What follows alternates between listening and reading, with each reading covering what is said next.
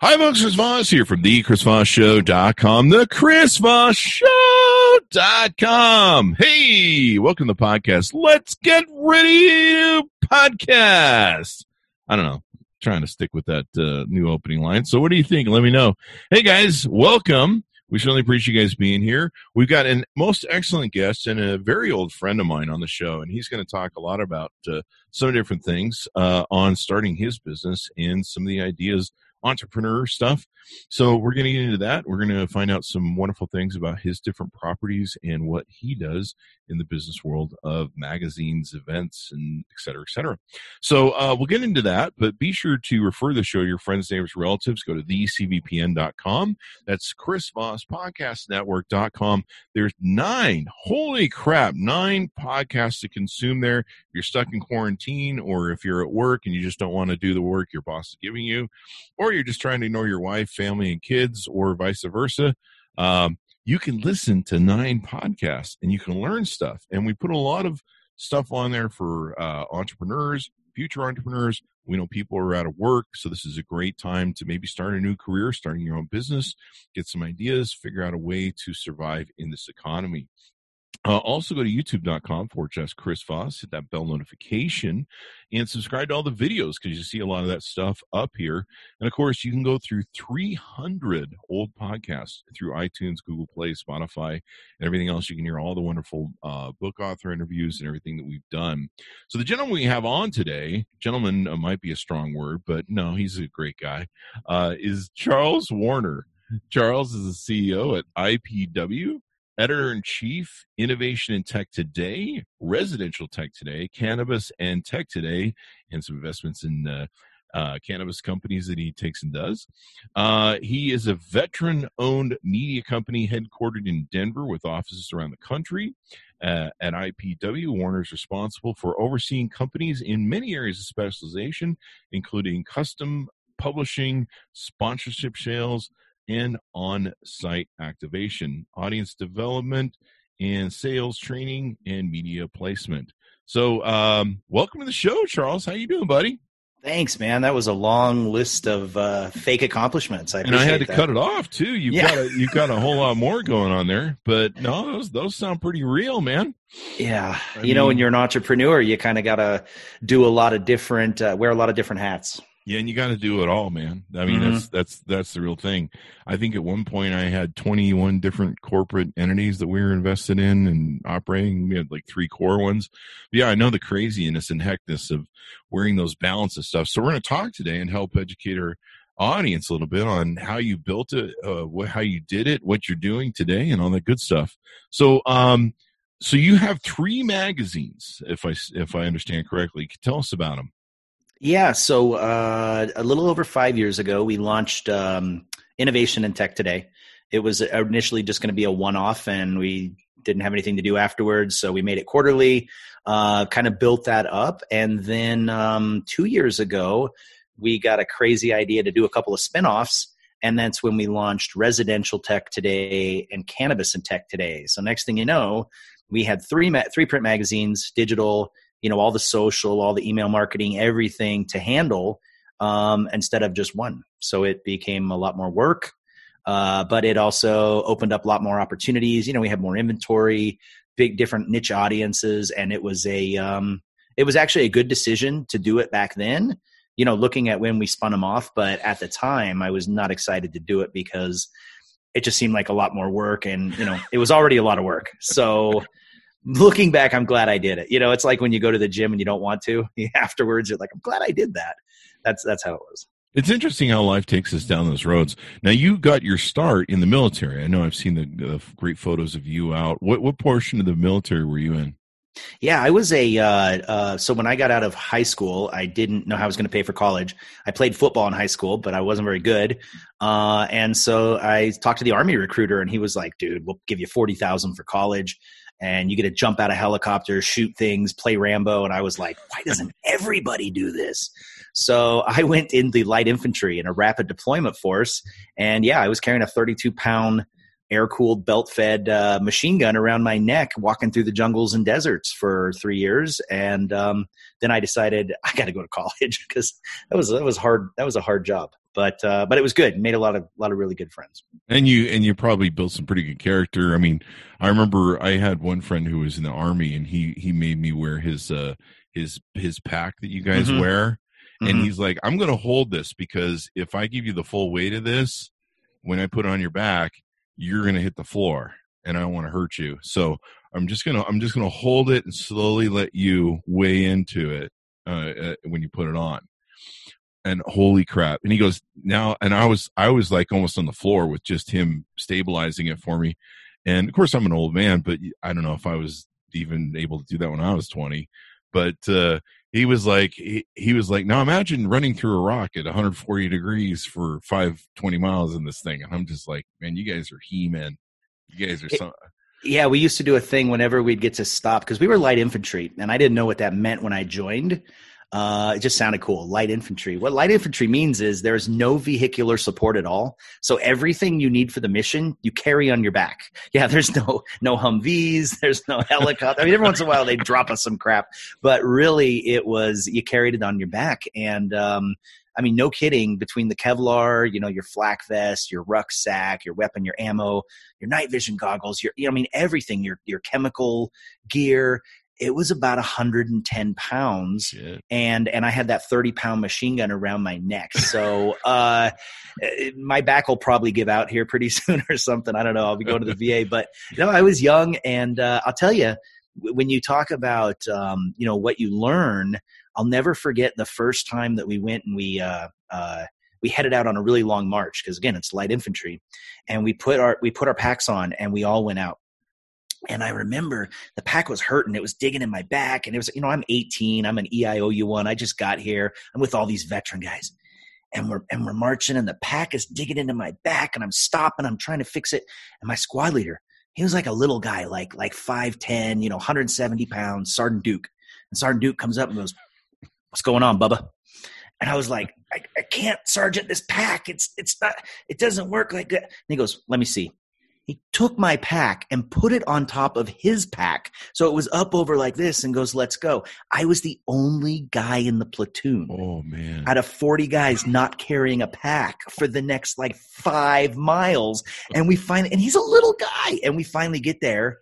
I just felt like a dirtbag. Yeah, just makes you. Yeah. And after I realized, you know what? It's all in your head. If this little guy can carry 2 packs, there's no reason me, kind of a big sized dude, 18, shouldn't be able to do it. And the one lesson I learned was you can do a lot more than you think you can. So that was one good thing I got out of it. Now, fast forward to later on in my military career, I got to where we'd be going up a hill, and we'd be climbing up like billy goats up this hill because we always had to go to the top of the hill. I don't know why. We always had to go to the top of the mountain, and we would climb up there, and I would see people doing the dead cockroach along the way. They're laying on their back, their feet are up in the air, and I would go down and scoop up their gear. And my buddy Chuck, Chuck and Chuck would do the same thing, and we get to the top, put their gear down and put a dip in, and it was just funny to transition from me being the weakest link to all of a sudden saying, okay. And when you flip that switch in your mind, now all of a sudden you're grabbing other people's gear. And it was, I think it took the Army to teach me that. So you segued right into the next question I had set up for you. I mean, what different lessons did you learn in the military that you took into business that, help shape you? There's always a way. Yeah. I think that's the biggest thing, right? Is entrepreneurs and business owners, we're going to get hit with an assortment of things that we couldn't even possibly plan for. And you can't plan for everything, but you can plan to be resourceful. Mm-hmm. And that was the one thing, is that there's always a way. You can try 30 things, they don't work. That 31st time, you're going to feel really good because you figured out a way around that problem. I think I learned that in the military, that there's always a way. Just keep trying and you'll figure it out. And I love that, because that's the same mentality I had in my business and some of the things I'm talking about in my book. My attitude was there's always a way to improve something, and then the way to improve that from there.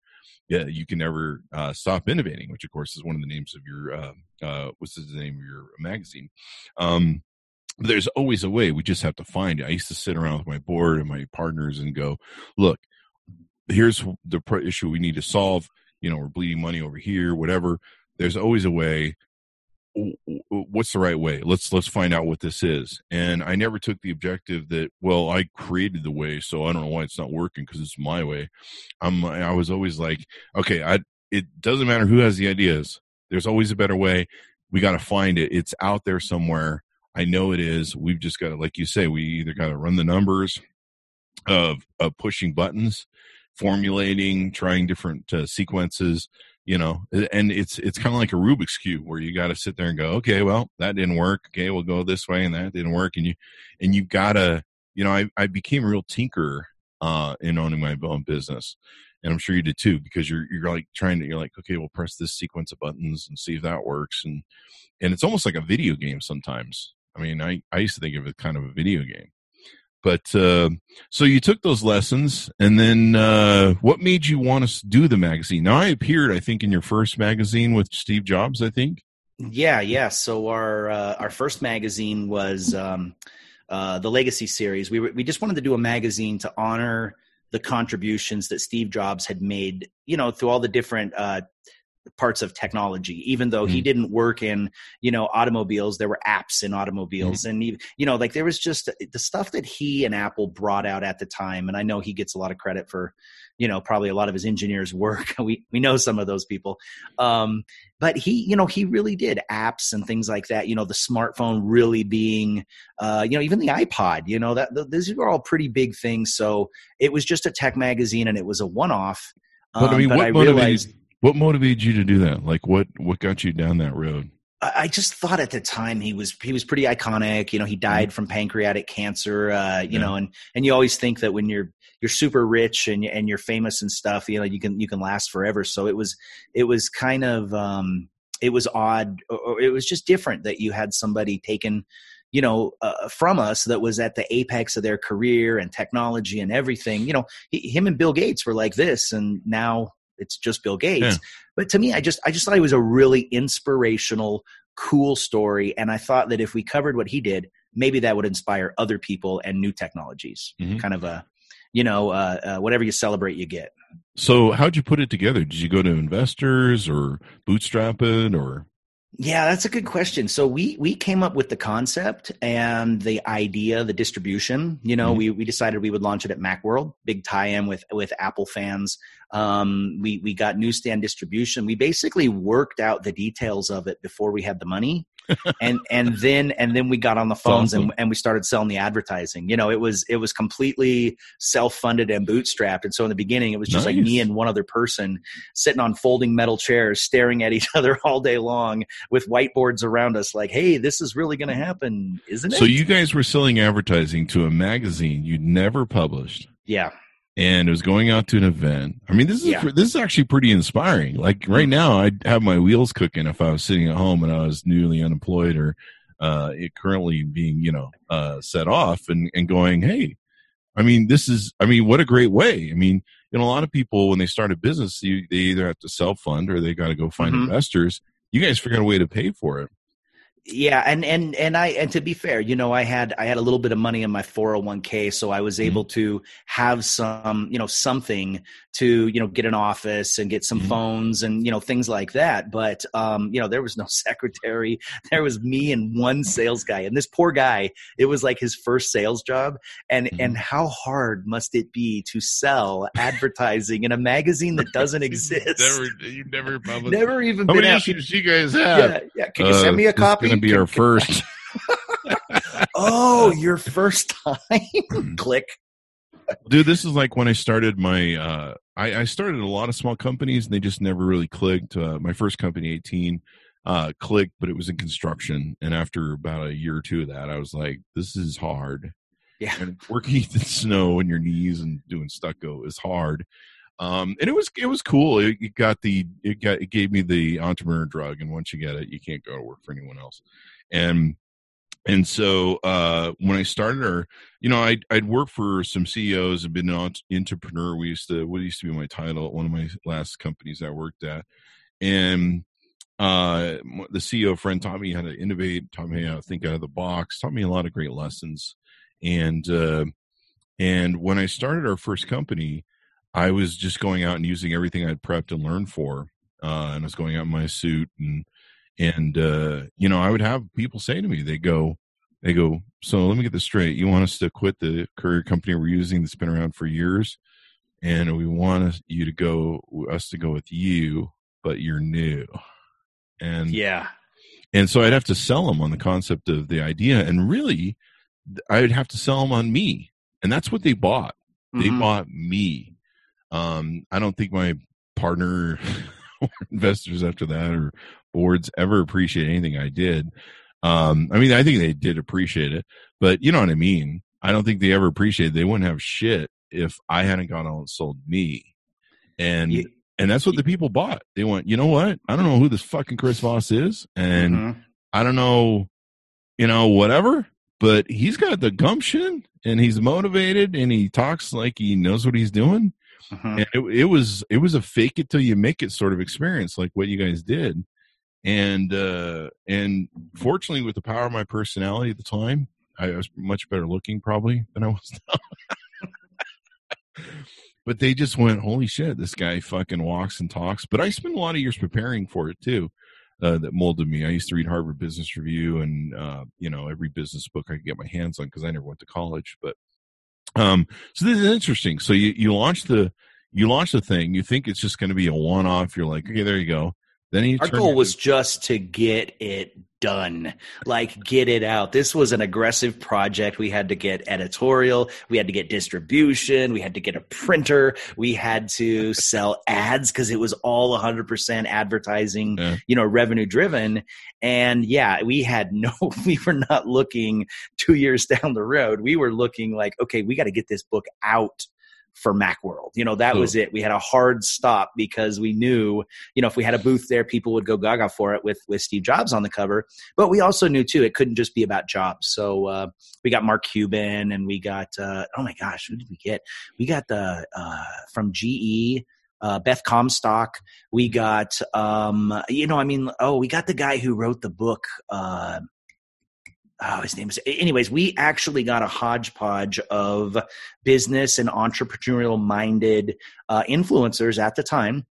And somehow, some way, with an editor and, some writers and designers, we put this sucker together and we got it out. And I'll never forget the first ad we sold because, you don't make any money if you don't sell any ads. So you're 1 week in.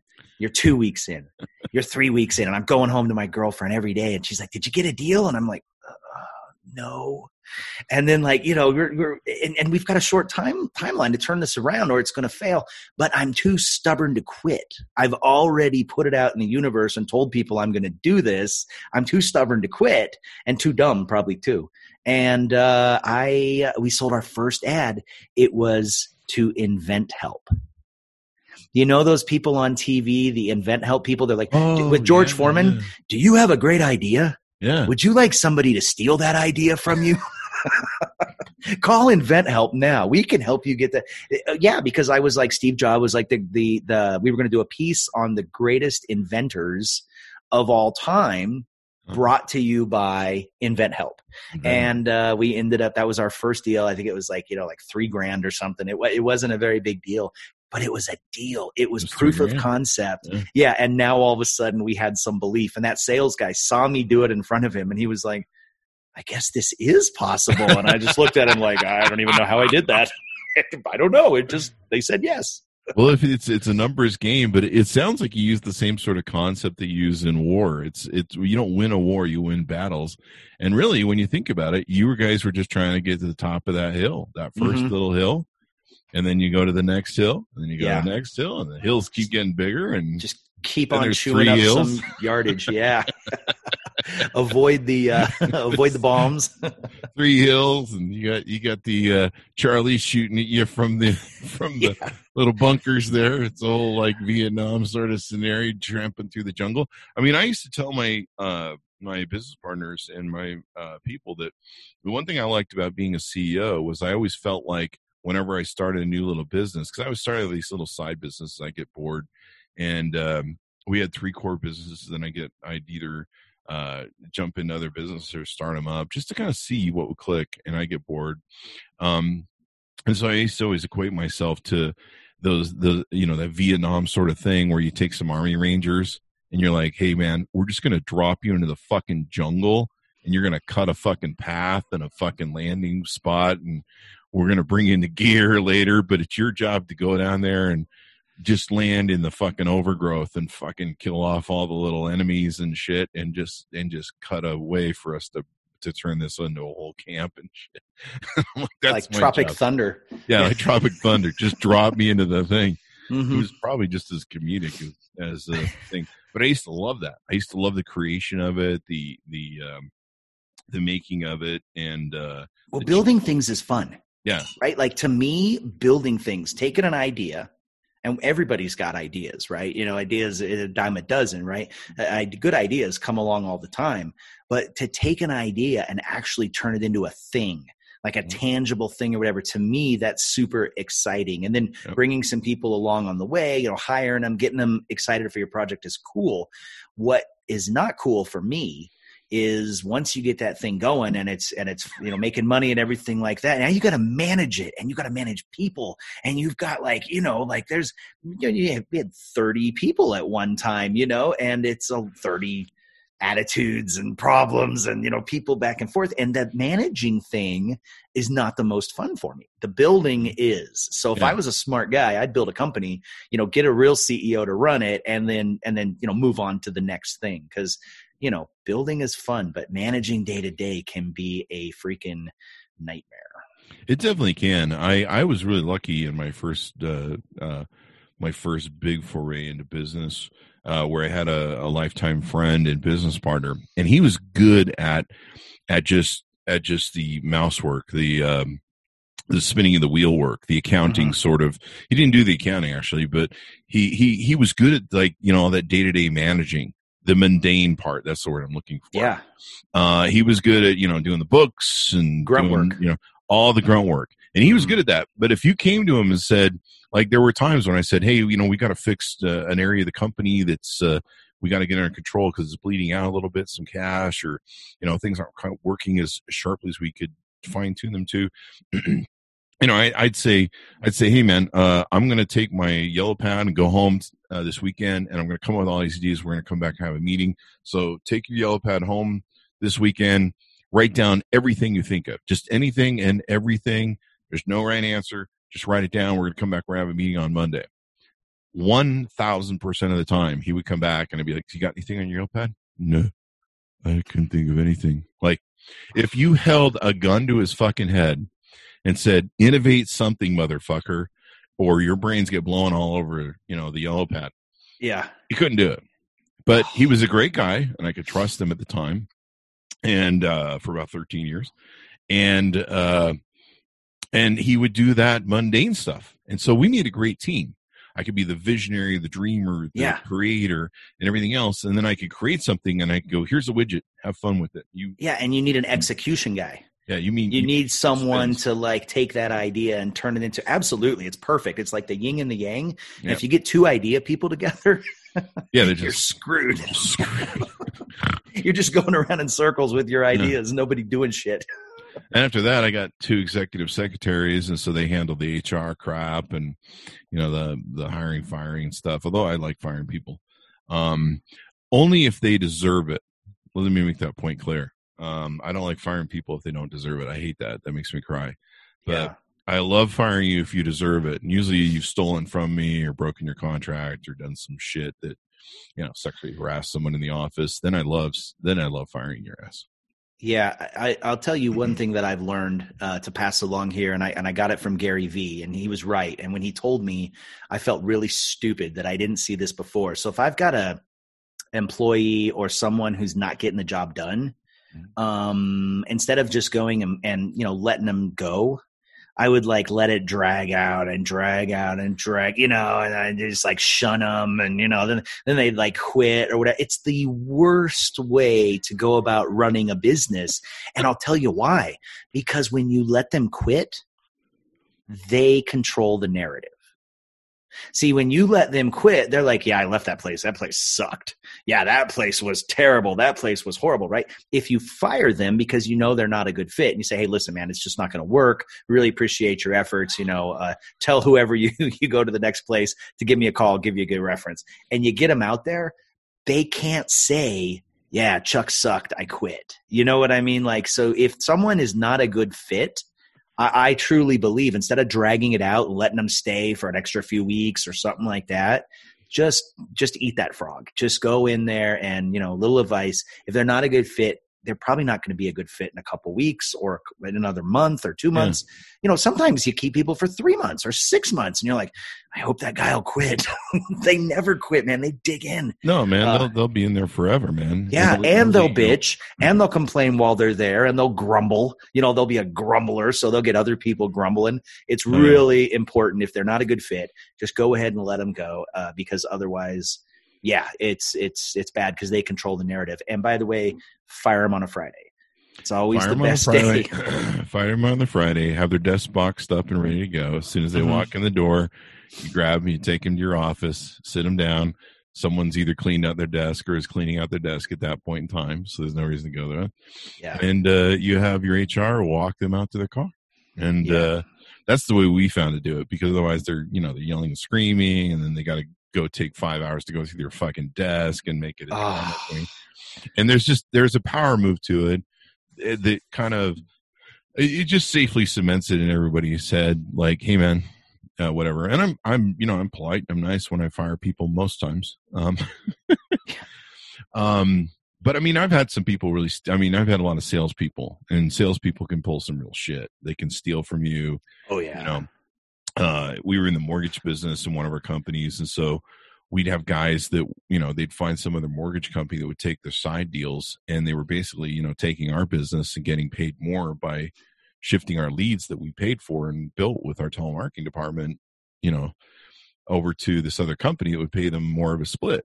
And, I'd find out later from some company, they'd be like, hey, your mortgage, I know your mortgage loan officer was sending deals to us. Did he split that money with you? I'm like, you fucking ass. So, but we would find out about it, and then we get ugly. But, there was always lawsuits going on with salespeople.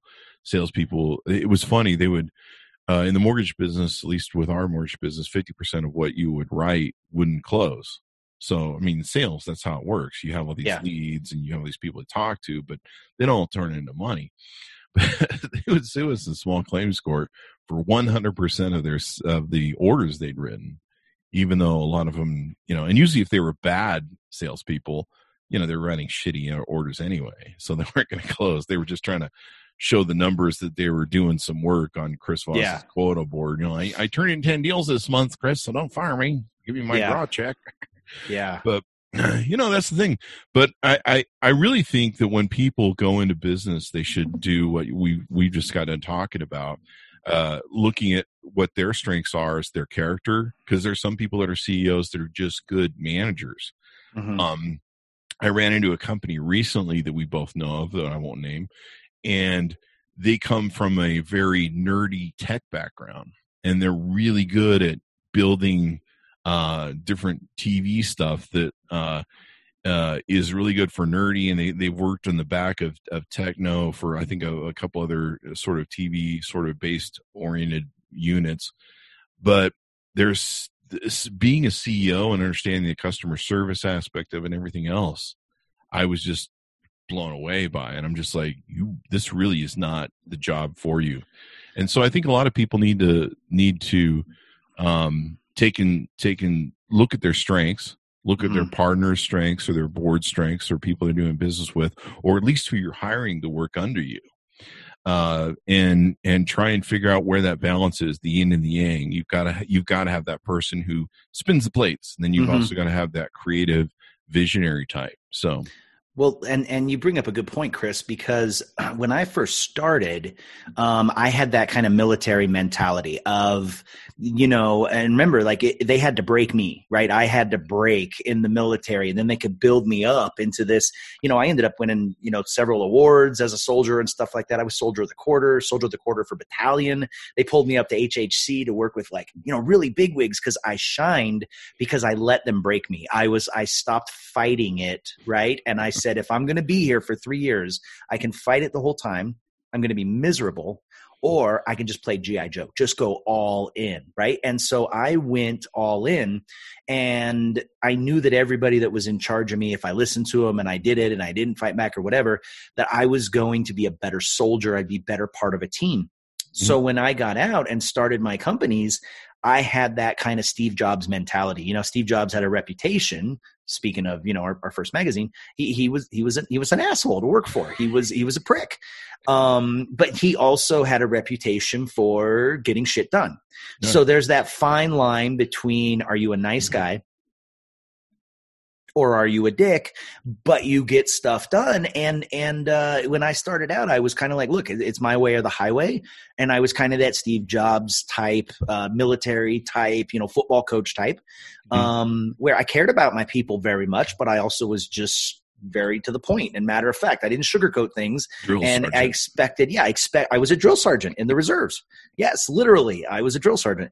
So that didn't work for very long. It only worked for a little bit, and then it stopped working. And I realized people start going AWOL on you.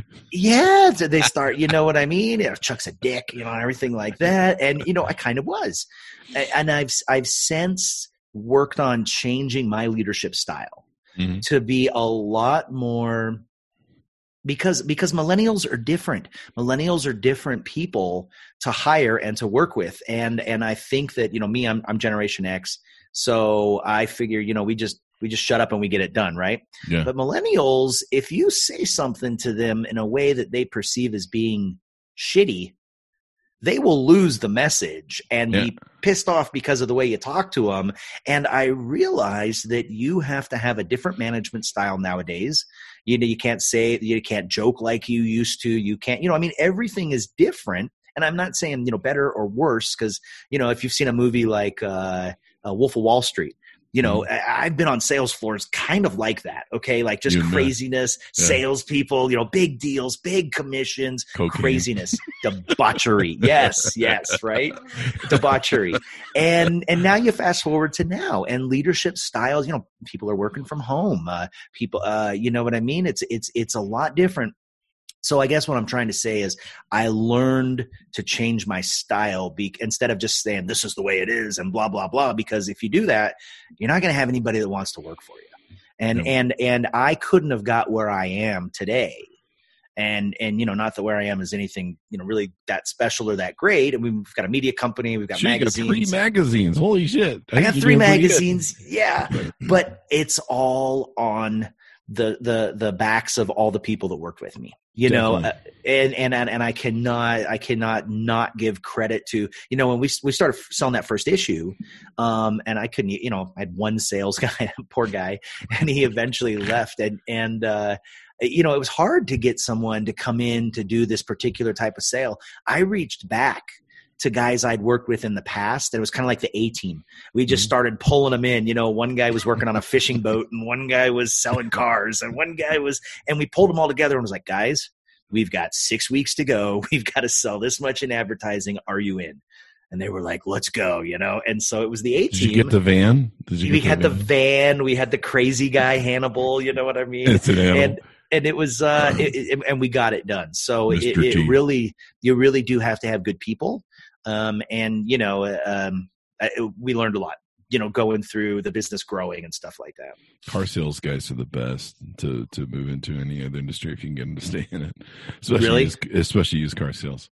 I've seen I would say timeshare salespeople. Yeah, those guys are beasts. If you can sell timeshares over the phone, you can sell like salt to a snail, Yeah, pretty much. Yeah.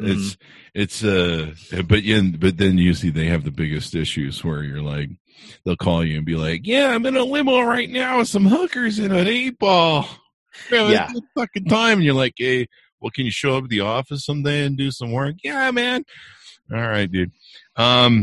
They're usually. I bailed a lot of sales guys out of jail. I was just going to that next level. We almost paid for him to go to Mexico. We were like, he's going away for 5 years. We're like, dude, we could set you up down there. He's like, no, I'm going to go. This is true. Yeah, I used to have a lot of that where you get that. You're like, there's the county jail number. Okay. Looks like Chris is getting up in the middle of the night, going downtown and bailing out salesman number one because he's worth, several hundred grand to the company. Yeah. He takes in about 50 grand a month. I guess I'm getting out of bed. But it's not that different than like a sports team. If you've got a great player on your team and now listen, if he's the last guy on the team, the bottom of the bench, he goes out and he gets in trouble, that guy's gone, right? Yeah. But if he's like your best player or something like that, you're going to give him a little bit of leniency, when they have that's when you take the county jail call and you're like, what? Oh, it's Bob? Hey, you're breaking up, man. Yeah, I think that's what? Hey, where are you? Where are you at? I don't care what you did. Yeah, whatever. Hang on, let me call you back. You hang up and he's going, you can't call me back. I'm at the jail. I'll call you. Yeah. Those are the days. So the Adventures of Starting New Business. So you guys launched Innovation Tech Today. Now, is it a monthly now? Quarterly now. Which ironically enough ended up being smart. Back at the time, everyone's like, you can't do it quarterly. You can't do it quarterly. You can't do it quarterly. And then before I had worked in sports, we did annuals. I was like, why can't you do it quarterly? Now, if you see these magazines that are coming out, and there actually are magazines still coming out, I know it's weird, but they're quarterly, and because it's not the breakneck pace of doing a weekly or a monthly. Those guys are dead. But a quarterly, you can put it out, make it a nice coffee table magazine, and that's what we decided to do. And you can really probably fill it with ads. Get the thing I've seen you guys have had. Name some of the other people you guys have had in the magazines over the years. You've had guys some really cool people on the cover.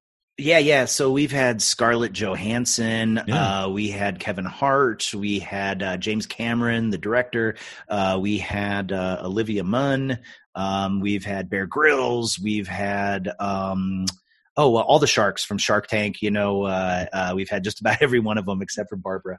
We have Michio Kaku, the scientist. We've had, behind me we've got our boy Neil deGrasse Tyson. Cosmos, and a lot of times we have tie-ins with TV shows or movies that are coming out or whatever.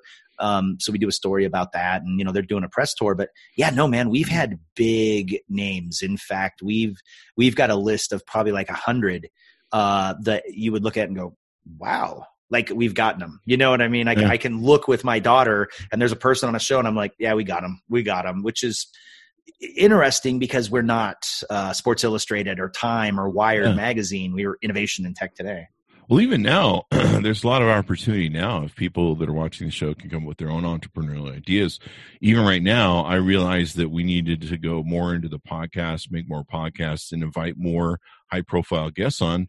And probably the same for you. All these movie stars and shit are just sitting around, and they're doing stupid Zoom appearances everywhere. They're on Twitter, getting into Twitter battles. Yeah, there's no filming going on. There's nothing going on. And these people... no they're used business to having trips, some attention and no conferences, no expos, no awards shows. There is literally nothing but them at home and probably their kids driving them crazy. Yeah. We've got a new podcast, the Resistance Radio podcast, that we flipped over from Chris Voss's podcast on politics. I just like the name better. And so it's still kind of a new political podcast. And so I started reaching out to local politicians that are running for office coming in November, trying to support of course, the Blue Wave. Obviously it's called the Resistance Radio. Yeah. And they're kind of like, well, who are you and what are you doing? And I'm like, hey man, we're getting you exposure. Because right now all your stupid candidates are sitting at home. I don't mean stupid, but all your candidates are sitting at home. Not getting exposure. They can't go out and shake hands and kiss babies. The last thing you can do is kiss babies right now, probably. So they can't do any of that politician stuff. So yeah, you've got to get these people exposure. And of course, when you appear on any of the Chris Voss Show properties on the network, you get every show has got 20 freaking syndication sites. Mm-hmm. So you're on Spotify and everything else and just floods it. I'm like, let's get them exposure. And they're like, okay, cool, man. So I think we have the attorney, I think we have the governor nominate governor for Utah coming on next week. So that'd be good. But this is a great time to take advantage of some of this media. It's an incredible time. And if people are listening and thinking of starting a podcast, we had this magazine, Innovation and Tech Today. And then a couple years ago, we did a couple spinoffs. We did a residential tech magazine, and we did a cannabis tech magazine. Mm-hmm. Same format, quarterly, print, digital, tied in with events, newsstand distribution, same kind of deal. We figured we would just kind of like duplicate it or whatever, but we did know that we needed to have a podcast. And so about a year ago, at one of the big cannabis events, I got one of those little tiny mics. I got 3 people that said, "Hey man, you want to be on our podcast?" Now we hadn't even, again, here we are. We had no podcast. The podcast was not real. I just had a microphone and some people, and we sat it down on Podcast Row, and I started cranking out interviews and, giving them to my guy, and he edited them up, and then he created the accounts and he got them out there. So we're about 30 episodes later. And we've had great guests. I mean, really good guests. And I've gotten a lot better. I was one of them. Yes, you were. And I look back on it now, and to the people listening, just do it. Just crank out the content in the beginning, even if you suck. It's okay. If you talk to anybody that's a stand-up comedian, they'll tell you, look, you have to suck before you can get good. You don't just start out being, Jerry Seinfeld or Kevin Hart or something. You have to suck to get good. And the same thing with podcasts, the same thing being a business owner. You're going to take some lumps in the beginning. Just stick with it and go, and don't listen to the noise. And one day you'll look back. We just got an award today for our podcast on the cannabis magazine, Cannabis Tech Talks, which was surprising because we just made that up in the beginning. And those first episodes are probably not very good, but we have gotten better. And so it's worth it to just get out there and make that content. And you're right. You can get anybody right now during the pandemic. Everybody's at home. There's a lot of opportunity. Like that's what we've been talking about on the Chris Voss Show for a while now, is some of the different ideas that are born out of it. My first company was successful. We started with $2,000 and a lot of sweat equity. The year and a half later, we started a second company on top of the first company because I was bored and I wanted to get into white collar instead of blue collar. And I started a mortgage company with $4,000 that we were supposed to, pay taxes with. And I'm like, I bet you that I can turn this $4,000 around, be able to pay my taxes on time, and create a new business with the money. And, we had like a quarter to do it. And I did it. Both companies were profitable within the first 3 months because they were so cheaply funded, and most of it was sweat equity, using our own cars, our own stuff, working from home. And so there wasn't a lot of overhead. And so all the profits that we made just went right back into building the company. And we were able to grow exponentially and build them into super companies. You bring up a good point that I try and teach a lot of people.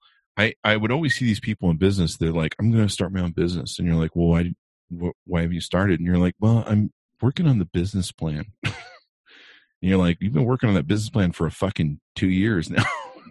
I've never had a business plan. It's on my to-do list. I swear to God, Chris. It's been on my list for 6 years. Do the business plan. Like 30 years into business, and we're just like, I should write one down. I really need a business plan. Most of it's in my head, and it's really not that complicated. I remember... Bring in more than you spend. I remember, and this is really true. And this goes to the point that you brought in earlier. So hopefully that goes to the segue here. But you brought in earlier about how you just got to do it. You just got to go for it. And I remember we started our first company, and it was regulated at the time. This is before Clinton deregulated the trucking industry. And so at the time, the courier business that we got into was regulated by a local department commission for the state of Utah. And they regulated trucking, couriers, and airlines. And so you had to create what was called a tariff, which was this giant book. And you see, like, if you've ever seen the schedules that the airline puts out, and they have these books, they have to publish them. But you would have to submit to the commission this giant fucking tariff thing. And it had to be if you ever seen Legal Pros for legal pleadings that you have to submit to a court, like they have their own pain in the ass way that those have to be presented and typed out. The commission took it to like the whole new level, because these guys were just guys sitting around going, we got to figure out a way to validate our fucking jobs so they can never fire us. And so you had to write this thing and put like a hash down the whole side of the page. If you didn't have the hash down the side of the page and have the shit spaced out right, 20 spaces. The format was fucking insane, dude. It was like a scientific fucking formula. And if you turned in a tariff that wasn't like totally spaced and tip top perfected the way they want it, you didn't put the date on the right fucking line, then that thing would get kicked back, and then you'd have to go retype the motherfucking things to resubmit it. It was a nightmare. And we used to go into their offices, and you'd see like stacks this tall of the airline tariffs that they put forth for their schedule and pricing. And so we would do all the shit. And I remember we were trying to get our application, and they'd be like, okay, to get your application approved for your license, you've got to give us a 12-month cash flow of what you're going to do and how you're going to do it. So we were starting out from scratch. So I wrote this thing and I said, hey, we're using our own cars. So we're not buying trucks. We're doing everything from home. And, we're totally, we're doing this from bootstrap. So they had never seen that. They were used to couriers like Wells Fargo and these big companies that come in, Pony Express that come in, they're funded by big corporations, FedEx, they got to buy a bunch of trucks and shit. And they're just like, what? And so I wrote the front page, and then I submitted this really cheap boilerplate, not boilerplate, but this budget of Bootstrap that was like, okay, we're going to take this $2,000 and then we're going to turn it there. And I just kind of gave a conservative estimate, because that's how I am, because I'm not going to like sell a bunch of bullshit. Like, yeah, we're going to make like $10 million in the first year or something. So we submitted it to them, and they rejected it. And they said, I still have the letter framed. It's somewhere around my office or one of my boxes. But I still have the letter framed. And they literally wrote me back and said, this is like the biggest joke application we've ever seen. Like, you can't even be serious. This thing will never fucking work. And they just shit all over in this letter. And that's why it's still framed, because it actually became a 13-year joke.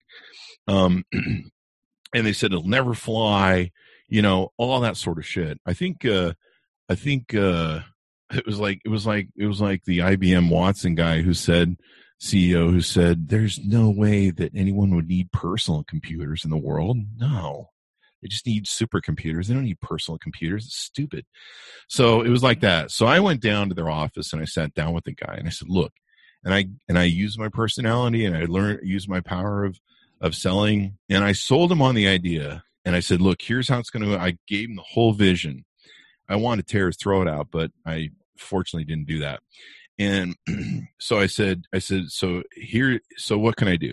He goes, here's what I want you to do. I just want you to go make this bullshit P&L of like, you're going to make like all this money. He goes, I have to have you pretend that you're going to have to make enough money for us to justify to give you the license. And so I basically had to go lie and just be like, we're going to make 10,000 the first month and 20 and 30, and we're going to make 4 million by the end of the year. And it's going to be like all this profit coming out our ass. We're going to buy these cars. And like, I just had to make up all this bullshit was the total lie. And I knew after all the businesses I'd started and business that I helped, there was no way that sort of exponential growth would happen, not without a huge capital influx. But yeah, fake it till you make it, get to the top of the hill. And after that, they gave us our license. But man, if we'd sat around and said, oh God, we got to put a master plan together, and I see so many people that are like, I'm starting a business. Like, you've been saying that for 3 years. Well, I'm just getting ready. Yeah. It's afraid of making a mistake. Here's the kicker. Okay. And now this is my turn to bring up something that's going to make me look a little tiny bit smart. There's a book out there, and it's called The Talent Code. And the idea behind the Talent Code, I don't remember who wrote it, but you look it up. It's a great book. The idea behind it is it's impossible to reach a level of mastery, to be really, really good, to be outstanding at something without failing. So you want to fail. And it sounds crazy because a lot of people that want to start a business that, like you just said, they've been 3 years, 5 years, I've owned a domain name for 7 years talking about this idea I'm going to do that I haven't done anything with, that I'm going to start next week. And it's that same thing. It's that fear of doing it wrong or not doing it right or whatever. That will kill you. as an entrepreneur, as a business person, as an idea person, whatever. You have to basically do, it's like ready, fire, aim. You've got to just do it. And that talent code, that whole thing is you have to fail and learn from those fails a lot of times. But then what happens is your brain starts rewiring. And all of a sudden, you now have got those threads going back and forth. And now you're pretty good. And now you've got confidence. And now you can start reaching that level of mastery where you can be great, whatever it is, your business, your podcast, selling advertising, whatever it is. But you have to go through that, and you have to embrace the suck, because there's going to be times that suck, and you have to just, as a military term, embrace the suck. It's going to suck. Charles, this should be your book. When you come out with a book, this should be the title, Embracing the Suck. With Charles Warner. Because it's coming, don't pretend. It's like if you run the hurdles in high school and track, you don't get surprised when you come around the corner and there's a big hurdle in front of you. You're like, where did that come from? No, it's part of the event. I think you got a fourth business magazine there. Remember in the 80s, they used to have Success Magazine. Forbes was big. Forbes was like, I don't know, half an inch thick or an inch thick. There's all these crazy business magazines that are coming out every week. I think this is your fourth magazine, Embrace the Suck magazine. That's a great idea. Yeah. Of course, Embracing the Suck could probably also work as a motto for your cannabis. Right? That's a pretty good pun there. The Bond Suck. So The Talent Code by Daniel Coyle. Greatness isn't born, it's grown. Here's how. Mm-hmm. And it's Tom Peters, actually. And I read a lot of Tom Peters in preparing to start my own companies. But it looks like he gave it a plug. But yeah, I mean, people just realize it's just one of those things. It's almost kind of like being a parent. I mean, you can prepare as much as you want for being a parent, but nothing's going to fucking prepare you for when the first time you see that baby come out, and then, you're not sleeping for the next 5 years. Yeah. You got diapers and pee and poop coming at you and vomit and well, and projectile vomit and things you'd never seen a human come out of a human. But I will tell you this, I also was kind of obsessed, and you'll hear that a lot of people that are, eventually get to a very high level of their field or whatever. It's not just a job. You become obsessed. I was obsessed with entrepreneur minded. Like I started listening to like Tony Robbins, Zig Ziglar, Brian Tracy, subscribing to newsletters, reading the books. I was taught by my sales managers, everybody needs a personal development library. And if you don't have I had freaking tapes, Chris. Okay. I had a cassette collection of Brian Tracy, The Psychology of Sales. And I would listen to that shit. And I created my own little library of personal development stuff. And I'm telling you, that stuff works, because you're going to need something to get you through from one pitfall to the next. And I think that is just enough. You still got to do the work. You still got to have good strategy. Like Tony Robbins would say, you got to have strategy. You've got to be in a good state. But you also have to have something that can be an inspiration or a role model to keep you going, because I didn't have those role models in my life. My parents weren't entrepreneurs. My my grandpa was in the National Guard. My dad, he was a really hardworking guy, but he was like a service manager at an auto shop. They weren't entrepreneurs. So it was these tapes and these books, and that gave me the belief, and sports and the Army, that gave me that belief that, okay, you can do a lot more than you think you can. And so I think a lot of people don't start a business because there's that little voice, in their head, that little person on their shoulder who's going, but what if you fail? But what if you fail? What if it doesn't work? Well, who gives a shit, right? If it doesn't work, you don't know if you don't try. And you learn a lot from your failures. And hopefully people are smart and they learn a lot from our failures. And that's what we used to do. I mean, we used to go, okay, well, that didn't work. Yeah. And I even had a few great CEOs that taught me some real things about retesting stuff to see if it still doesn't work. And how to tinker and how to, and sometimes it's just a combo. It's like cracking a safe sometimes. You got to sit there and go, Okay, 4 segment. No, that's not going to pull the lever. Okay, let's use this kind of button. It's like a science experiment. Did you ever do one where, you mix this with this, and you just want to see what happens, and then you're like, whoa, that's cool. Like, it's kind of fun. That's sort of like taking your ideas and taking the resources you have, putting them together and being like, is this thing going to work? It's kind of like a real life experiment. And when it works, it's very awesome. Yeah, it feels really good because a lot of times too, while you're doing this, people are telling you it's never going to work. You're never going to make it. I remember when I left my first job to start my own company in 2002, I was making well over 6 figures. I was one of the top guys. They were grooming me. I was a lieutenant. They were grooming me to come up very high in the organization. I'd done really well. And I left to start this thing. And they said, I heard when I left that they were like, yeah, he'll be back. He's going to end up making minimum wage out there. He'll be back. And when I heard that, all of a sudden I was like, oh, it's going to be like that. And those competitive juices were going. There's no way I was going to come slinking back, and to this day, we've got great relationships. My old boss, I owe him a ton of, he taught me, he mentored me. And so I owed him a lot, but I also eventually had to leave and start my own thing. And there were a lot of people on the sideline, with their arms crossed going, oh, they'll never make it. Those guys are going to fail. So it felt extra special good to do it when people tell you that you can't. You can use that as fuel.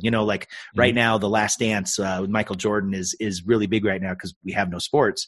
But when you go back and look at, and I didn't even like the Bulls, but you go back and look at Michael Jordan and how much he overcame and how much, unlike any other person, he would make up a reason to get pissed at someone so he could go out and drop 50. And that was his mentality, and I think for entrepreneurs, you got to have that same kind of thing. You got to be able to motivate yourself on those days that you don't feel like going into the office all alone, making those calls. You got nothing on the board. You got to find something to light a fire under your ass. And it helps if you have haters, because that might push you through on one day when you think about quitting. I remember there was a story about when Michael Jordan played in the Olympics, and there was some story game where he did by halftime, he had done like 45 points by halftime. And they go in, and the coach at the time is like, what the fuck do you say to Michael Jordan to get him to go to the next level? Like, he just did 45 points in a game. Yeah. He's like, I don't remember what it is exactly, but he's like, what do you say to him at that point? Like, well, thanks. You pretty much got the game for us. But he ended up saying something to Michael Jordan to fire him up again. He said something like, you need to rebound more and pass the ball or something. And he's something to get Michael fired up.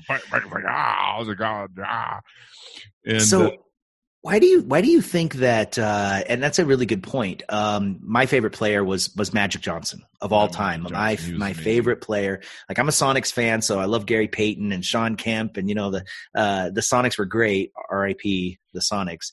But when I was growing up, Magic Johnson was the best player because he made everybody around him better. He was Showtime. He could pass. He could rebound. He could score. I mean, I thought he was amazing. But Magic Johnson was not a good coach. Michael Jordan, he tried. He was a coach for like a year or something like that, right? Michael Jordan, I think, I could be wrong. Whoever's listening, they can Google it. I think, did he try to coach or something? Maybe, I don't know if he coached. I know didn't he own the Washington? He was a part owner, and he was like an owner player or whatever. Yeah. But if you look at great players, Larry Bird, I think, coached for a minute, and all of these greats, like incredible players, they were shitty coaches. Because it's like they would be like, hey, just crank it up to this level like I did as a player. And those players are like, I don't know how to get to that level. That's something special that, these great iconic players have, that they just go, well, do what I did. And players don't. It seems like great coaches, especially in baseball, a lot of times were like backup journeyman type players who had to learn everything about the game to just make it and stick. And so they end up becoming good, good managers or good coaches. But superstars, it's very rare that you see a superstar become a great coach. I learned how do you coach someone? How do you do that? I learned with salespeople in my business too. If you have a great salesman, you don't make him a sales manager. you will ruin them. They'll suck at being a sales manager, and then they can never go back. And then, because they're like, I'm a manager now. I'm no longer that sales dude. But you leave them that sales dude, and they're just monsters. So what they do, if they're great salespeople. So you've got the Cannabis Today. I feel you. I think you started Cannabis Today, the magazine about the same time. Cannabis and Tech Today. Cannabis and Tech Today. Mm-hmm. And then I started Pot Biz Podcast because I could see that we were starting to have people on the show, on the Chris Voss show. They were coming and talking about investing in pot, the burgeoning stock market for stock that was out there. Canada, went huge where they legalized pot. I'm not a big pot. You got to stop calling it pot. Yeah, okay, marijuana. We don't like pot. We like cannabis. Cannabis, all right. Yeah. Pot and marijuana are kind of like those slangs that, back in Reefer Madness and stuff like that. Cannabis. I had to call it Pot Biz Podcast because I had to get the Twitter to fit 13. Limited number of characters. Things. And plus, you had to have something catchy that people could remember, because I don't even think half the people who smoke cannabis can spell it. So that's just a joke. It's a hard one to spell. Terrible spell. I mean, I'm not even sure I can spell it. Yeah. And marijuana, I mean, where's the J? I can't even spell calendar. That messes me up all that. CALEN? CALAN? Calendar. Calander. Yeah, I'm not a good I think so. I could be wrong, though. We could be like, everyone in the audience is laughing at us right now. These two dipshits don't even know how to spell calendar. Do you know what's funny is we had Innovation in Tech Today, and I'm here in Denver, right? I'm right now, I've been in Denver for about 10 years, and we're here with Innovation in Tech Today. We wanted to spin off a cannabis tech magazine, but we couldn't come up with the name. And we were just fumbling it. Like we were, and we used beer, we used cannabis, we used everything we could to inspire greatness. We'd write things down. We'd have, brainstorming sessions. And for like months, we couldn't come up with the name. And then one moment, it just hit me. We have Innovation and Tech Today. I was like, Cannabis and Tech Today? And I texted everyone. It just was it. It was the and then Residential Tech Today. All of a sudden, the names kind of fit in. Yeah, it was a family. And why were we making it so hard? Like, oh my God, we were like we were like, Cannabis Business Magazine. What the hell are we going to call this? And it was right there in front of us the whole time. You just had to look. And there's some people that do that with their business too. They'll spend years trying to come up with the perfect name. And I remember a couple of companies that I had the business model in my head, so I knew what we were going to do. And we had the money from our other companies to go start it. And I would literally have the office paid for, the phones coming in. I'd have everything set up to do the business. And we didn't have a name. And I'd literally be like, I'd tell my board, I'm like, you guys going to come up with a fucking name because I can't come up with one. I'm going to name it Shit Show Incorporated. But tomorrow I'm going down. This happened I remember twice. I go, I'm going down to the Department of Corporations to file the paper and get the stamp on this damn thing. And I'm leaving blank the name because we don't have one. But I am forming this damn company, and I need a name by morning because at 9 a.m. I will be at the window at the Department of Corporations for the stamp. And I'll name it anything at that point. I don't give a shit. Yeah. And I remember there was one company that I named, and within 30 days we renamed it because people just gave me blowback on the name, and they just were like, no, this really doesn't work for this market. And so we flipped the name, but we had the business going, and we had it running, and we were moving to the top of the hill. We weren't trying to figure out, well, should we clear the weeds before we go to the top of the hill? A lot of the experts now that you listen to will tell you the name isn't shit. I remember Gary Vee saying, look, it's Tim freaking Hortons. Okay. Yeah. It's Tim Hortons. Okay. The name doesn't mean shit. What does that mean? You're thinking, what does that mean?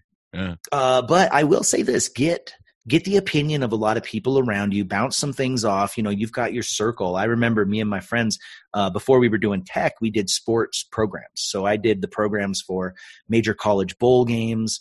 the World Series, league championships, NASCAR, PGA golf, right? We did those same kind of deal, just it was sports programs instead of tech magazines. Mm-hmm. And we were getting ready to start our own business, and we were like, let's call it ISM, Intersports Marketing. We were like playing around with these names, trying to figure out, these really cool. And when my girlfriend at the time, she goes, why do you want to pigeonhole yourself in sports? Mm-hmm. Why don't you call it something like Mainstream Media? And I was like, Mainstream Media International. So we started MMI. It was a multi-million-dollar company doing sports programs and, working with the really, really big events. Like we did the official program for the Orange Bowl or for the Fiesta Bowl or for whatever. And we got to go to the games and we sold it. It was a lot of fun, but she was right. Mainstream Media International, MMI, you could apply yourself to anything. It wasn't just sports. And so, I don't know how important a name is, but get something that you can really, sink your teeth into, because that's going to be your identity when you don't have real business and real legacy or anything like that. You do kind of just make it up in your head and start speaking it into existence. Yeah, and keeping it general. I mean, names used to be kind of important back when you used to have to buy Yellow Pages. Yeah. And everyone would try to be, Aardvark. Plumbing. Yeah, Aardvark. You got to be that first guy on the fucking line there in the Yellow Pages book. Yeah. But now that doesn't matter anymore, and really it's about your brand. You bring up a good thing on naming the thing. Years ago, in 2009, we were coming up with the Chris Voss Show concept, and everyone's like, you got to start a social media company and marketing and consulting and all this sort of stuff, agency. What are you going to call it? I'm like, call it social media this, social media that. And, by then everyone scooped everything up. And I'm like, well, fuck, man, what am I going to call this? Social media marketing. And now, 10 years later where a lot of social media is kind of second hat. And so I'm so glad I didn't name it social media anything. But I finally just one day saw some people and I was like, should I call it the Chris Voss Show? And then I got thinking about it. I'm like, the Chris Voss Show. Because I one of my qualms was like, I don't know that I want to be talking about social media for 10 years. Because to me, social media is really simple. It's media that's social. It's not like I've seen like all these people, and there's brilliant people that turn into a science and stuff. But really when it fucking comes down to it, it's just media that's social. That's it. You don't have to, it's not an algebra problem. It's marketing, social media. And so, I had people say, well, you just got in early. No, I didn't. I come from a marketing sales background. I marketed my companies, I built companies. All I did was go, oh, it's a different form of advertising. There's a lot of people that came in when you did, and they have 2,000 followers today. It's not just that you came in early.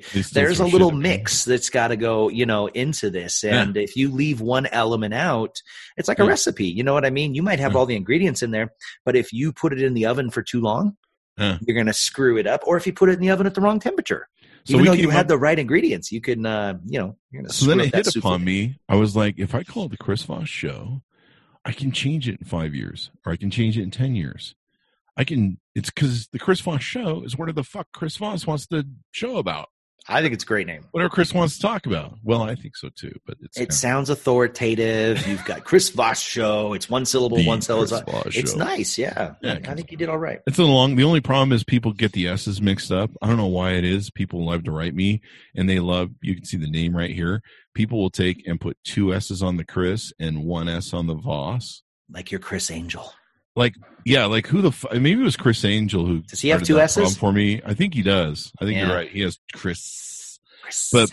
But I have these people and Chris Angel's probably the only guy in the fucking world who's got 2 S's at the end of Chris. Mm-hmm. Like I've known 5 trillion Chris's. We all have the same spelling right here, except there might be like a K if you're a girl or something like K-R-I-S or something like that. But not Chris is pretty standard. Yeah. And also I have people write me.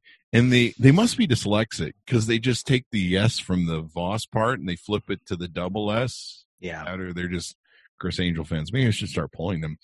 People butcher the name of our magazine all the time. People are like, yeah, he's with Innovative Tech Magazine. They're like, he's with Innovation Technology Tomorrow. They're like, he's with Cannabis Technology. And they just butcher it. Like it's so butchered. And I just go along with it. And you know what's funny is we named the magazine too, right? Because our first issue that you were in was the Legacy series, Steve Jobs, whatever. It was like a commemorative one-off, no big deal. We had to come up with a name that would work quarter after quarter. And what were we going to cover?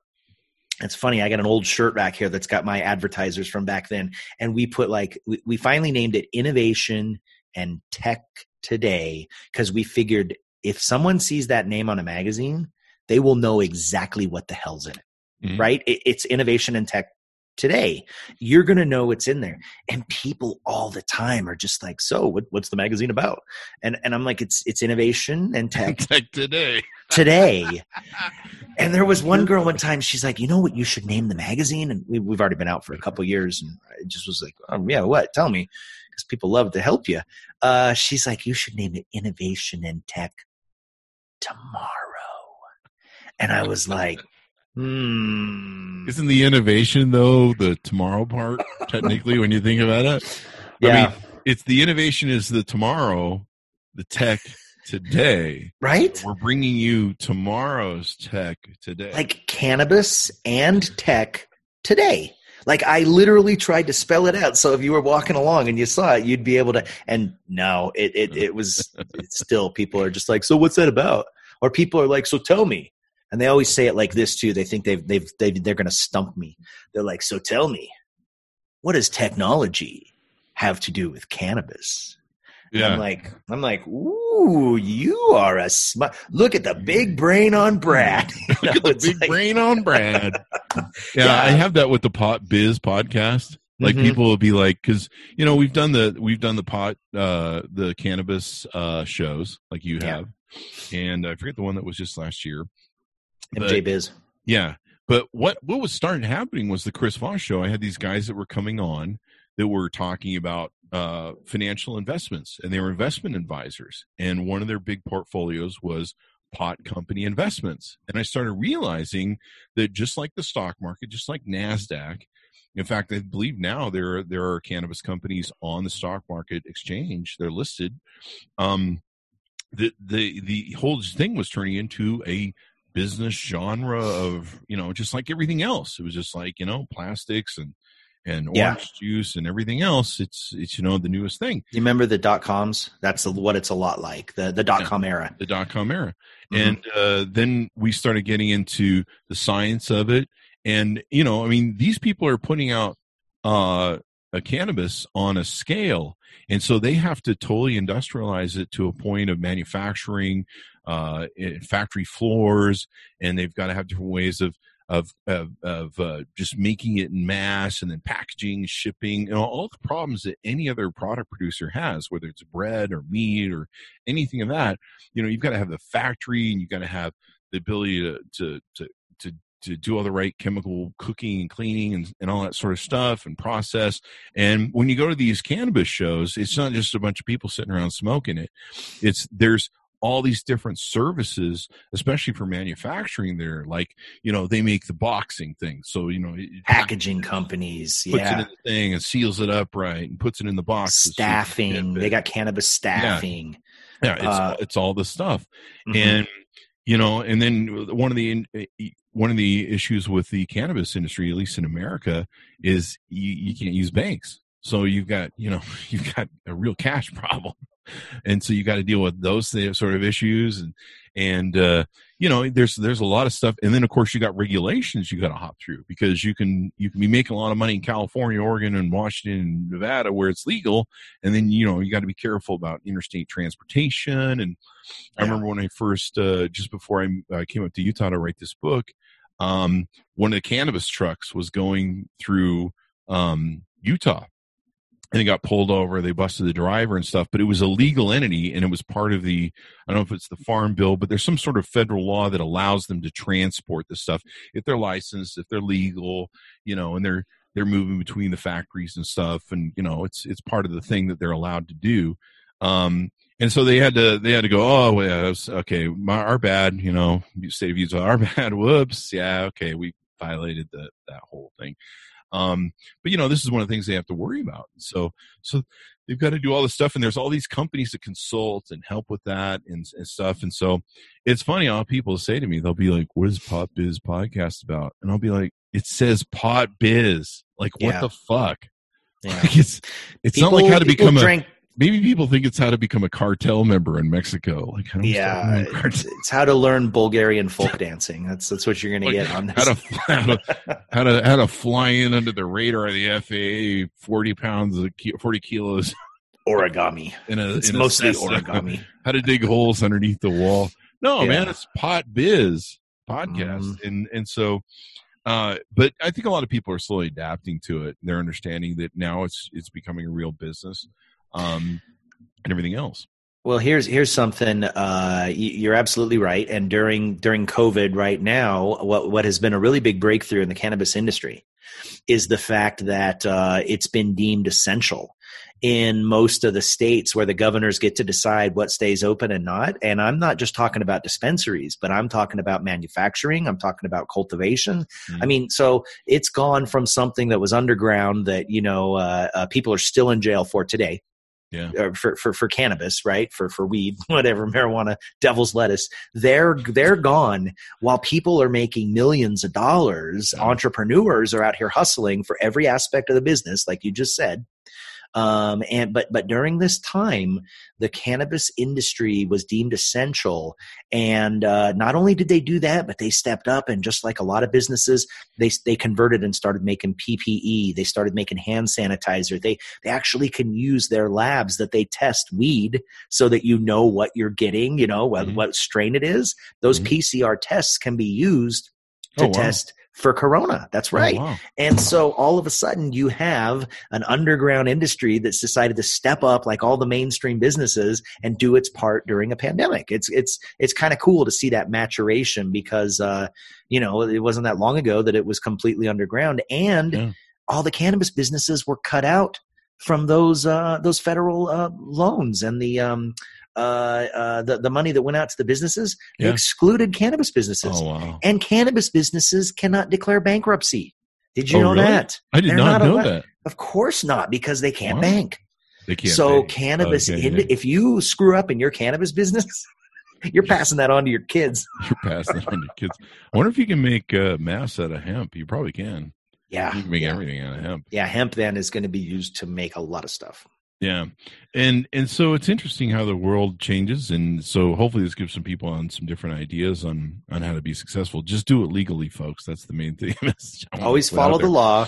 Always pay your people, and always have a good bookkeeper. Have a really good CPA. There you go. Okay. That's what you got to do. And have a good attorney on speed dial. Pay your taxes. To run your stuff through. So a lot of different things you learn in the business. The one thing I'm kind of curious about, because I've never been a big pot person, and when it became legal in Vegas, and my body was just like, you're not drinking anymore, man. You're just not doing it. And I started tuning in my body more, and I think I just reached an age where I could just tell if I drank for like 3 or 4 days, it would just be with me. It would dehydrate me. I'd just be dragging. I just would not be, popping. And I'm just like, man, a couple hours of fun hitting the bottle just is going to ruin my life for the next 3 days. It just wasn't worth it anymore. And so when Vegas became legal, I started getting edibles because I can't deal with the smoking. I mean, I get people do, so knock yourself out. But so I would take the edibles, and they would really help me out with my inflammation and my joint pains. I'm 52 now, so everything hurts all the time. And it really started helping with a lot of different pain problems that I was having. And I didn't take it very often, but anytime I was in pain, I'd pop it, and it would be just amazing at how much it really worked for inflammation. Like, I would hear people talk about it. It really works for my inflammation and my pain. And I'm just like, yeah, sure, dude. So does my vodka. Yeah. And, but then I was like, holy shit. And there was a couple nights where I hit the vodka bottle a little hard, and my kidney and liver swelled up the size of a small elephant in my body. And you're just like, oh, wow, man. Okay, I get it. You don't like me anymore. You want a divorce. My kidney's like kicking. It's like, get us the fuck out of here, this dude, man. We're sick of his shit. And so I would take some edibles, and the edibles would take the inflammation down and get everything calmed down. And so I'm kind of curious, because one of the problems with coronavirus is the body inflames in the way that it does to fight off the virus. And the inflammation is stuff that's really killing people, the blood clotting, and even in the kids, we're seeing this Kawasaki's disease where it's showing up on the skin. Yeah, did you see the feet? Like corona toe or something like that? Yeah, they get all like puffy and there's some kids that's all over their body. Mm-hmm. What is that called? Where people have they're born with the blood spots on their face or body somewhere. What's that called? And it's permanent for life. Yeah. But it's Gorbachev had one. Yeah, Gorbachev disease. He had like Italy or something right there. Yeah. And Pangea. It was Pangea. Was it Pangea? Yeah. It's right there on the thing. And I mean, at least you always knew who he was. You're like, hey, you're that guy. I mean, he was the leader of Russia. You weren't going to fuck with him because you're going to have a gulag in fucking Siberia. What'd you do? I made fun of Gorbachev's little tear down that wall. Begonia. And so I'm curious if they started using, because evidently a couple of the drugs they're using now is to calm down the inflammation, to get the body to quit overreacting and damage, because it's damaging the organs, the livers and kidneys, with its inflammation. And so now some of the medicines they're giving are for anti-inflammation. So I'd be curious to know, like, if that helped, because I don't know. I can tell you, as a guy who publishes a cannabis tech magazine and has had a lot of people on my podcast, they're very early, so it's anecdotal, but they're already starting to test. And there's some other places that have been ahead of us, like, Israel, way ahead of us when it comes to testing with cannabis and stuff like that. They've got some tip-top scientists and doctors over there. But yeah, there's early signs as there may be some promising developments. Because one thing you got to remember is it was just the 1990s when they discovered the endocannabinoid system. The fact that every human on earth has an endocannabinoid system within them. It was the 90s that it was discovered. And also, your dogs have an endocannabinoid system. My cat has an endocannabinoid system, right? And basically, that thing, when it's tip-top, when it's topped off, kind of like your fluids in your car, when it's topped off, everything is optimal. So mood, inflammation, things like that just all kind of regulate. It sort of regulates everything inside your body. When that's out of whack, when it's out of kilter, that's when things start to flare up and act up. So it's interesting that you bring that up, that they are just scratching the surface on researching cannabis, because unlike other drugs out there, everybody's body's different and our genetics are different. So a certain strain might make me hyper. It might make you sleepy. Same exact strain, but we're wired different and stuff. So it's really going to be fascinating to see in the next 10, 20 years what they can do with cannabis and all the different terpenes and all the different, everything that comes from the cannabis plant and the hemp plant, which is of the cannabis, is going to be fascinating when they are going to see that it isn't just a dirtbag, drug in the back alley, reefer madness. This is some really good stuff that has been right under our nose, pun intended, for a long time, and they treated it like it was the worst thing on the planet. Well, I never, I just, all my friends would be like, this is, they make it illegal because blah, blah, blah, because, the big companies. And I never really got it. But then when I was living in Vegas and I started taking it a lot, and back then I was still like drinking. So I would use it to reset my body and take the inflammation down from the drinking. So it was kind of like it's kind of bring me back down drug, or bring me back. It was the Elvis technique. It was, basically. And then finally I'm like, why am I doing this to myself? I don't have to deal with it, and I'm overweight. So sometimes, I've reached that age where the bowels and the stomach don't always sort of want to work together. And lots of dehydration. And so I found it just taking it. And it's like, I wouldn't take it to get high. Like in the middle of the day, I could take like half a tab of like 5 milligrams, and I wouldn't get like super high. I get a little relaxed and focused, but you would feel like the muscles in your body go.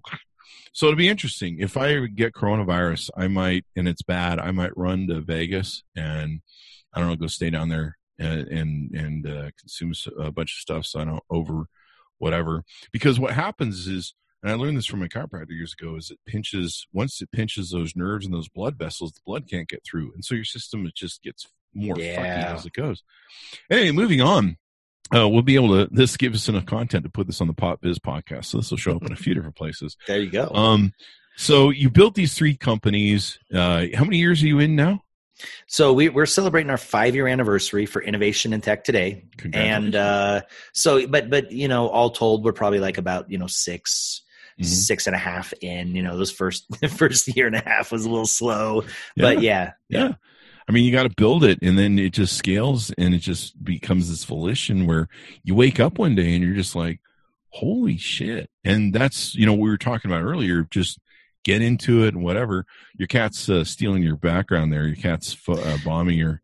Dude, he came by earlier. He was so he sleeps all day long. This is his life, right? He sleeps all day long, and then at night he's just an aggressive panhandler. He literally is in the kitchen. Every time I go in the kitchen, he's there and he's vocal and loud. He's an aggressive panhandler, and I have to give him something or he will not leave me alone. But during the day, dude, he's sleeping. Sometimes I have to poke him to make sure he's still alive.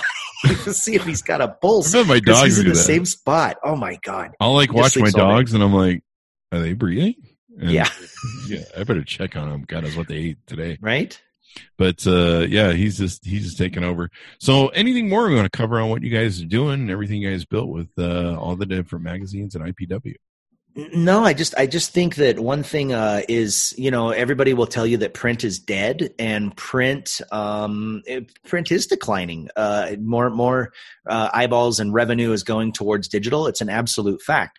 But if you're going to do print, then do the best print in the world. You know, we have $10 coffee table quality magazines. You know, if you're gonna, and by the way, there's tech companies that are launching print magazines right now. Airbnb has a print magazine. Netflix just launched a quarterly print magazine.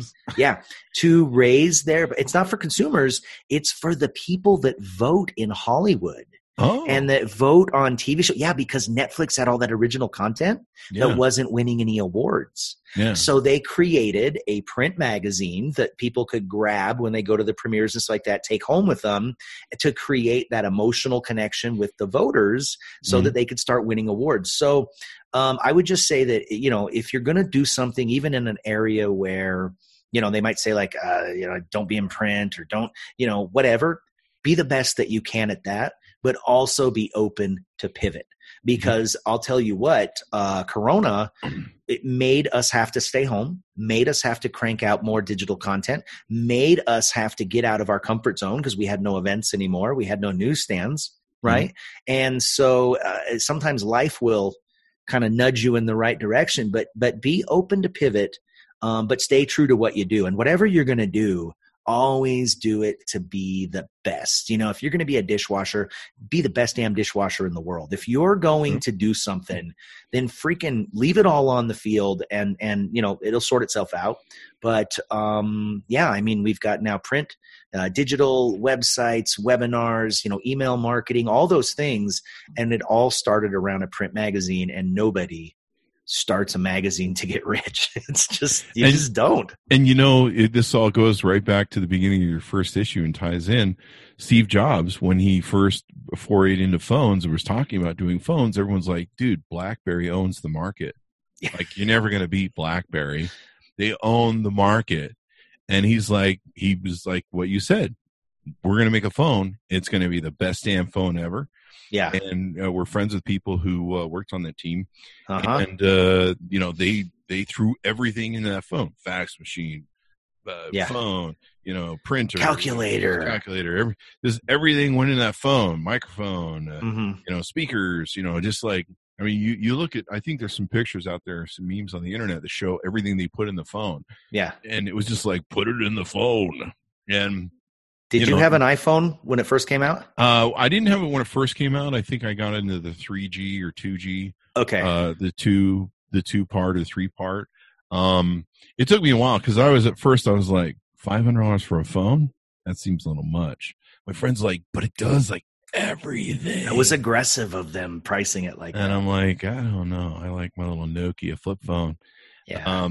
And, that was kind of revolutionary, but BlackBerry owned the market. They had it all tied up. They had all the enterprise tied up, all the companies that contracts with them. Yeah. They were telling Steve Jobs, man, you're never going to crack that nut. No, man. BlackBerry owns it. And then BlackBerry, you don't even hear them. I don't think they make phones. I think... Dude, when we did this first magazine, Innovation and Tech Today, I was always calling on BlackBerry, and I was going to be like, listen, you guys need to advertise here because you're not doing good, and I could never get hold of them. But yeah. They rode that train right into the sand. I mean, they rode it right into the lake.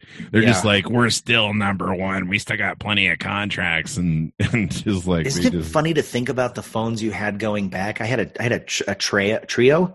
Yeah. It was the one that had the stencil and it had a keyboard on it. I had the Nextel push to talk. Remember you had the flip and you could be like, burp, burp, and it would just like make noise on your buddy's hip or whoever you were connected with. That Nextel flip phone was pretty awesome. I had, I had a pager. You remember having to do business with a pager? Mm-hmm. We all had pagers. In fact, our first phone for our courier company couldn't even talk. The brick phone. It was a pager. Was the brick phone, and we bought the extra large battery for it, so you can murder somebody with that brick phone. Yeah, and it was heavy. You could like feel the radiation, like the side of your head would get. Get a suntan. Get a suntan for the radiation out that motherfucking thing. And you're just like, I don't really know about this.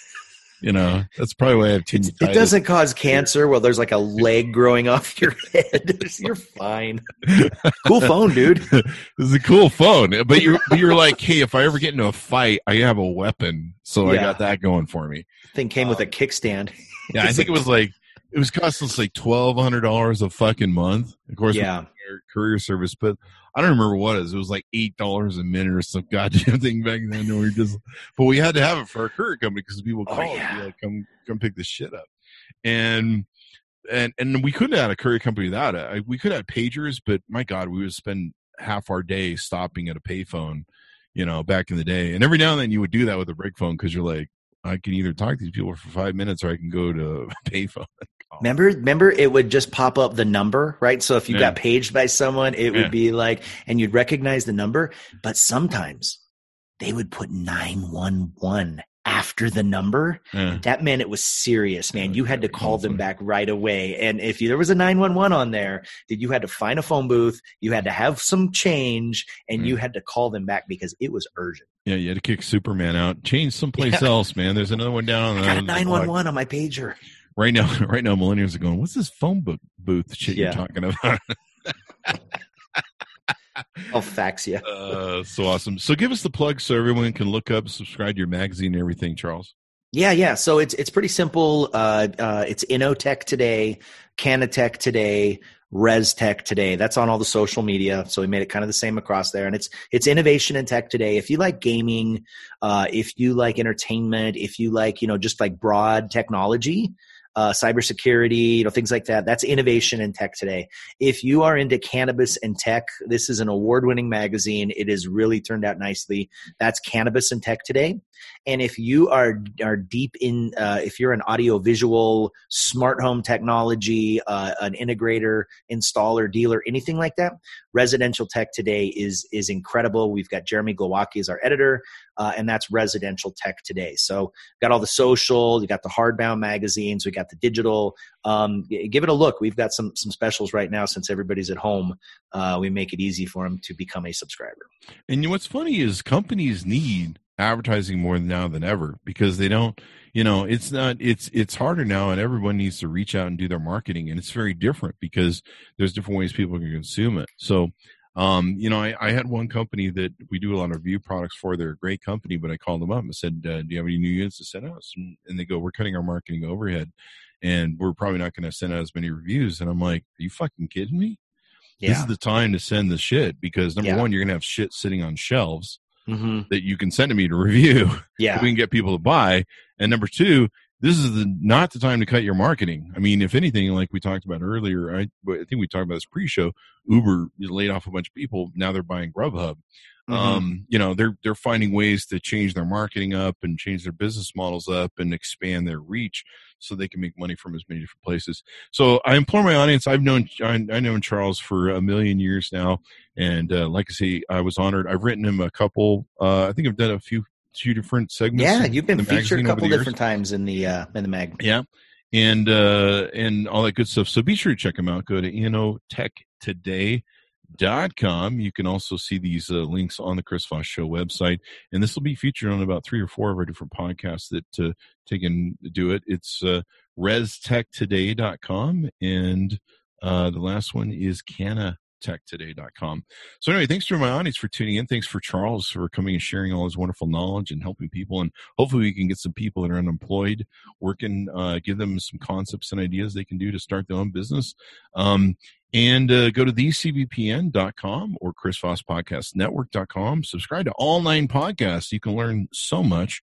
And right now is a great time because you want to use this time to utilize if you're being laid off or if you're just being furloughed, use this to go start a new company and change your life, get a new career, and then you don't have to worry about getting fired ever again. So there you go.